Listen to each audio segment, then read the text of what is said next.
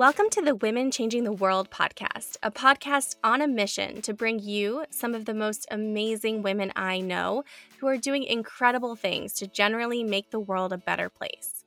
From corporate sustainability to straight up magic and everything in between, you'll meet the real life humans who are birthing the new.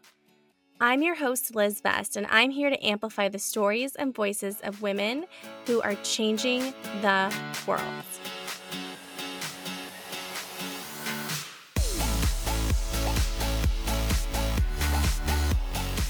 Hi, I'm Liz Best, and you're listening to the Women Changing the World podcast. This podcast was born because I am overwhelmed by the number of amazing women I know who are doing incredible things to address the climate crisis, empower women around the globe, leverage business as a force for good, and generally make the world a better place. I feel selfish keeping their stories to myself, because I believe that the more we lift each other up and embrace feminine leadership, the more quickly we're going to be able to create the future that we want and need. In a lot of ways, I've been a coach my entire life.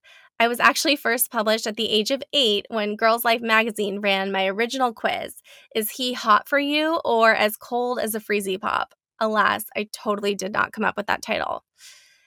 I continued giving relationship advice that I had absolutely no business giving in college, initially as an intern on the Put Some South in Your Mouth radio show, and later as the host of my own show, The Backseat. I graduated from college at the peak of the recession, and I wanted to go into journalism, but there weren't exactly a ton of full-time journalism jobs at the time, especially not jobs that actually paid. So when I landed a total dream fellowship working part-time at the Pacific Standard in Santa Barbara, I worked 2 additional jobs to pay my bills while applying to grad school in the hopes that it would improve my chance of getting a full-time position doing interesting work. Grad school was where I was first introduced to the impact space. Nike's Hannah Jones gave a career talk for my program at UCSD, and I was hooked. Unfortunately, there weren't exactly a ton of CSR internships back in 2010, so I applied to dozens and basically heard crickets. I shifted my approach to alumni of the program who were hiring interns, and my search started to gain some momentum. That ultimately helped me land a total dream internship at Qualcomm down in San Diego, where I was already living. While it wasn't explicitly working on sustainability, I would be working on international policy issues that were adjacent, like the climate negotiations and privacy public policy. I went in expecting to learn that the corporate world wasn't exactly for me, but I was blown away by the immense potential for impact in the business world. So I was over the moon when, at the end of the summer, I was asked to stay on for the school year and convert to full-time after graduating. Over the next 6 years, I volunteered for almost every sustainability-related opportunity that came my way.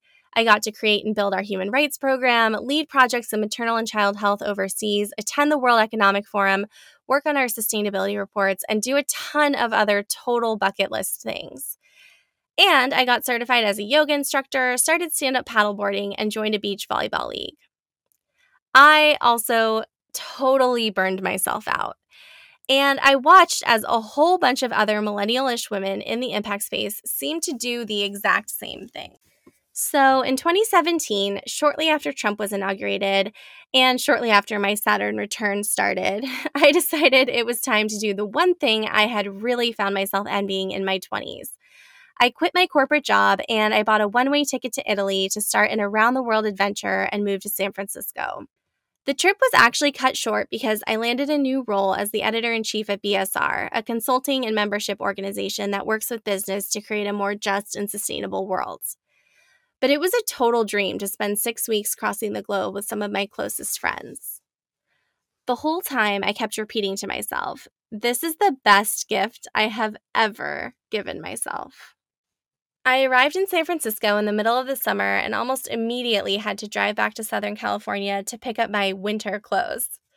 I took up stand-up comedy on nights and weekends and had a ton of fun being close to some of my best friends from college and dating men in the Bay Area. Yes, I had a lot of fun dating men in the Bay Area. As much as I love the communications work I was doing and the team I was doing it with, I realized after joining a few consulting projects that was really the work I wanted to be doing. Thanks to some awesome mentors and internal champions, I was able to make a move within the organization to lead our ESG reporting practice and work with companies on their sustainability strategies and goals. But as I was doing the work, I was struck by the same thing again and again.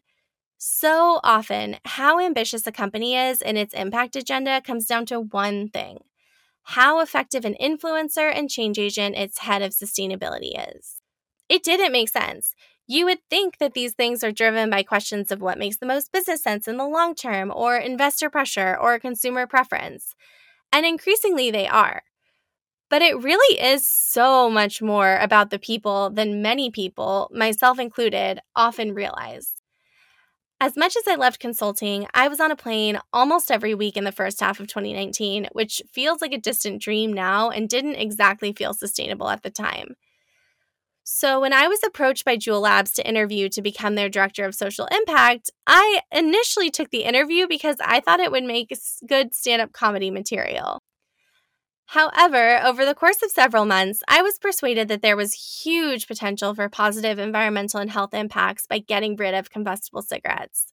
So after lots of soul searching, I took the leap and joined. Unfortunately, my timing could not have been any worse. On my fourth day, my boss's boss was testifying before Congress, and the rest, as they say, is history. My time at the company came to a close later that year, and I was faced with a decision.